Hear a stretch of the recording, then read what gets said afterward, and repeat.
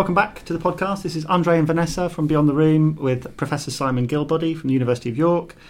Simon, we've known for decades that people with severe mental illness die 15 years, 20 years younger than everybody else, and it hasn't improved. Why is that?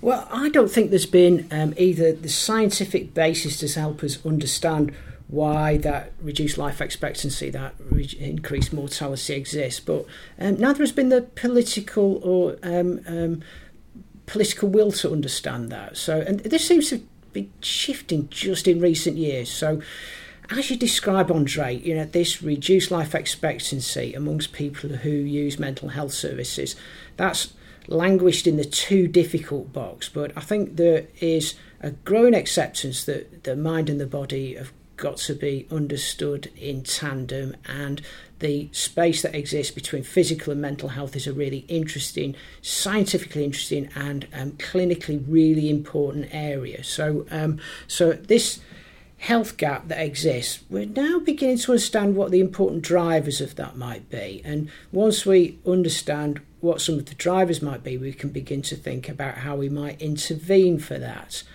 So that process, that developing a deeper understanding and then taking stock of the research that exists that might help us bridge that gap, close that gap, and then beginning to start to think about how we might innovate and how we might bring creative solutions to closing that gap. Very much about what we do in this Closing the Gap network. So we've not called it the Closing the Gap network by accident. It's right there. That's our central purpose, to try and reduce health inequalities for people who use mental health services. So that's what we do. So today's event is very much to celebrate and think more deeply about the interdisciplinary approaches that we might bring to understanding the nature of this problem. So the people who are helping us do that are people like myself, so people with a background as a mental health professional, but also an epidemiology and public health population science background. So that's one way in which we come into this. But we sit amongst a good group of people here at the University of York and in some of our partner organisations for this network who've got very different backgrounds from those which I have. So we've got really good environmental and geographical scientists, so they're really good at helping us understand how people who use mental health services, how they interact with their environment, the ways in which they do or they don't use green space and physical activity. And there are loads of methods that we can borrow from elsewhere that have really come on in leaps and bounds over the last few years. So we want to innovate in this area to help understand people's levels of physical activity, what it is that stops them benefiting from some of the obvious attractions and opportunities afforded by the natural environment. So that's just sort of quite a left field example of what we'll be doing within our Closing the Gap network, and some of the considerations that we'll be looking at in this afternoon's session. So environmental solutions. We also want to understand this from an economic and a political perspective. So working within our network are very good social epidemiologists and political scientists who understand what the broader economic, social and environmental drivers are for health inequalities across the population more generally. So we know very well that social and economic disadvantage and the things that go with that, so poor and precarious housing, unemployment or precarious employment, and the grinding challenges faced by poverty day in, day out. The impact that has on your physical health and your mental health is true right across the population, but it's true in spades for people who use mental health services. So we don't shy away from some of the more challenging things that we might discover, and we seek to bring to bear economic and social epidemiological perspectives to think about what the drivers for health inequalities might in particular be for this section of the population. So we work very closely with my colleague, Professor Kate Pickett. She's not presenting this afternoon, but she's written really important books about understanding the drivers of health inequalities in populations. She's got a best-selling book, The Spirit Level. So we're going to take those sorts of insights that Kate would bring. So that's one of the other ways in which we come to understand the health inequalities that exist, and what the particular challenges might be for people who use mental health services. We also seek to understand some of the important drivers for poor health across the population that seem to be particularly amplified within this section of the population. So smoking is an important source of poor health across the population, but we know that smoking rates are much higher amongst people who use mental health services, and there are lots of reasons why that might be.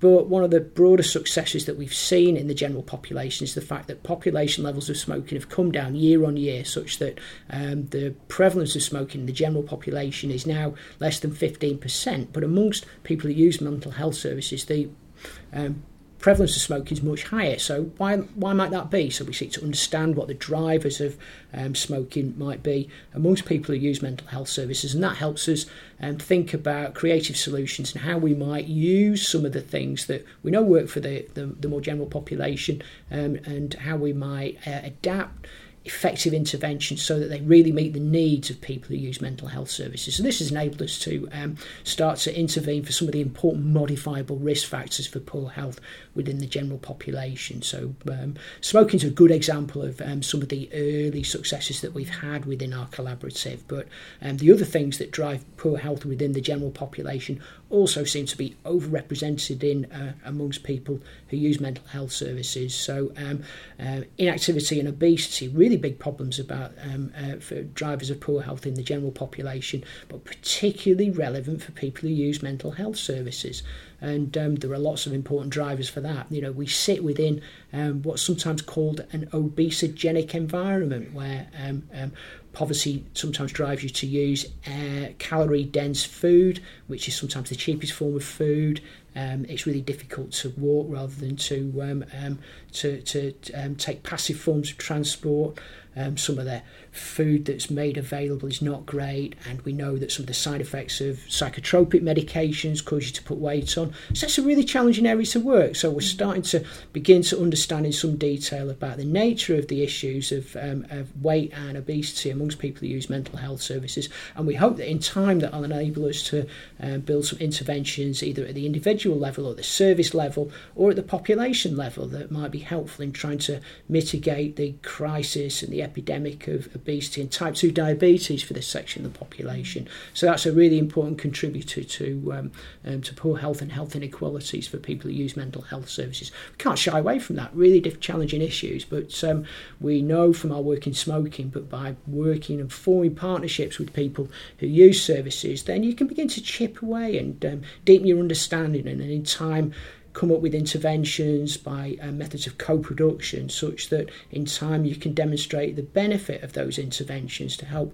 mitigate the health inequalities that exist. So lots of ways into this. So I've been speaking for a while now. Yeah, no, I just think it's brilliant. I'm really inspired by it, really. Just the, two things in particular, the interdisciplinary focus that you've talked about, because we know for too long there's been too much of a focus on sort of medical model and a very narrow definition around kind of what will, what motivates someone to smoke or to go outside and walk and things like that. And I think the other thing for me is just the way that this work's positively advocating for people with severe mental illness who normally just aren't part of the conversation at all. So the way that the research is co-produced, the way that people having a voice that they wouldn't have a voice traditionally, and the results that you're then getting by involving those people that are very different from some of the cultural assumptions that have been made for a long time. So it's not really a question, it's more of an observation on the work you're doing and why I think it's really important. I think it's also really interesting that you talk about change at an individual level and a service level and a societal level. And I think obviously there's different interest in the parties that would make those changes. You know, government may be less interested, and I don't know, health services may be interested in some areas and not so much in other areas. It feels like the impetus has been with the individual for a long time with this question. You know, stop smoking, eat sensible food, exercise properly. Come on. Whereas, in my mind, a lot of the harm that is being caused is coming from the system. People are being re-traumatised, or people are not getting access to services at all, or people are being, dosed up on all sorts of combinations of medication that they shouldn't be. And as an effect, physical health problems. So what should we be doing as a system? How should we be prioritising those system changes? Really interesting, really challenging. A lot of public health focus, for better or for worse, just at the moment, just tends to focus on individual behaviour change. And whilst that's very powerful for individuals, as you say, Andre, that doesn't address some of the more fundamental, more entrenched, more difficult to shift drivers of poor physical health, and often that requires organisational and political will. So one of the things we're really keen to do is engage with decision makers to ensure that some of the research evidence that we identify or that we generate feeds into policy change. And so we work very closely with colleagues at the Equality Trust, and the Equality Trust have been very influential in taking some of the scientific observations about the drivers of health inequalities within the research community and using that for leverage amongst political actors and policy makers. And they're going to help us do that with some of the work that we do within the Closing the Gap network. So we're very much aware of how you change. We're very keen to learn about how you change things at that macro, at that policy, at that and political level. And we can see that that's really exciting, but also going to be really challenging. So it's going to be quite a journey. So we'd be keen to sort of let you know how we get on with that. So good luck with that. But we do see the political will to challenge the obesogenic environment just at the moment. We had the former chief medical officer talking in quite forthright terms about how we might tackle the epidemic of childhood obesity, and that's not just about telling kids to stop eating sweets. It's more challenging. So we take notice of some of the political will to ask difficult questions just at the moment. I remain optimistic that we might be able to effect change at that macro and that social and that and policy level, but I'm fully aware of the challenges that might be entailed with that. So a really important part of our collaboration and our network are people who understand some of the drivers and some of the barriers that exist to change at that wider societal level. But I just wanted to pick up on some of the Vanessa said. So one of the things that we've been really keen to do is engage not just with traditional sort of academics, but also the colleagues that we've got within the network from the creative arts and humanities as well. So brilliant. We're in beautiful Yorkshire. I know we've got a few Yorkshire folk in the room today. So one of the jewels in the crown of the sort of Yorkshire cultural heritage is the Yorkshire Sculpture Park, for example. Yeah. So one of the nice local collaborations that we've encountered and are sort of willing partners are amongst people from such places. So we've got a strong partnership forming with Yorkshire Sculpture Park to try and think about how people who use mental health services might more readily access and feel more welcome in places that have got brilliant cultural milieu, but are also surrounded in really beautiful countryside. Yeah. So finding ways that we can bridge that gap to think of sort of the different multifaceted ways in which we might try to address health inequalities for this group. So we're coming at this from all angles. So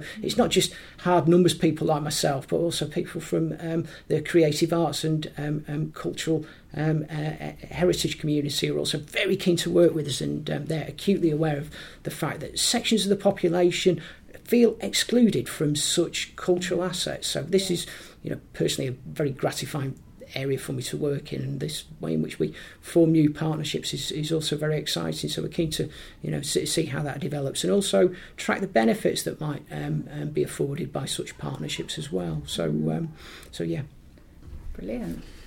And people that are interested in the network, the Closing the Gap network, tell us a little bit about what's happening with that. Have you got calls for funding out? How can people collaborate on projects? Yeah, so we're just in our first year of a 5-year programme of research, and we are building the network just at the moment. So if you're interested in getting involved in the Closing the Gap network, so have a look at our Twitter presence, so CTG Network UK, and you've got some links in there to our website. If you want to join our network, find out more about what we do and hear about the events that we've got planned over the next couple of years, that would be the best portal to do that. You can get on our email list, and we do have funding calls come out periodically. We've got one that has just closed, and we've got another one coming up in 12 months where we we are custodians of not a huge amount of money, but a not insignificant amount of money to help people who want to do more research and engagement in this area. If you come to with good ideas, then we can help you work those up into scientifically plausible pieces of work that will generate new evidence and it will enable us to go in new directions in this area. So we're really excited about the funding calls that are coming around Closing the Gap Network, and in time using this as a platform and a forum by which we communicate some of the good work that we identify in this area, but also the new work that becomes enabled by the network. So we see this as a journey, and we're just at the beginning of that journey, and by the end of 5 years we hope there'll be a legacy, new research and a connected community of people who are also interested in looking at innovative solutions to reducing health inequalities in this population. Brilliant. Really exciting work. It's great to see it happening here in York. Thanks a lot for sharing it with us. Good, thank you very much. Thank you.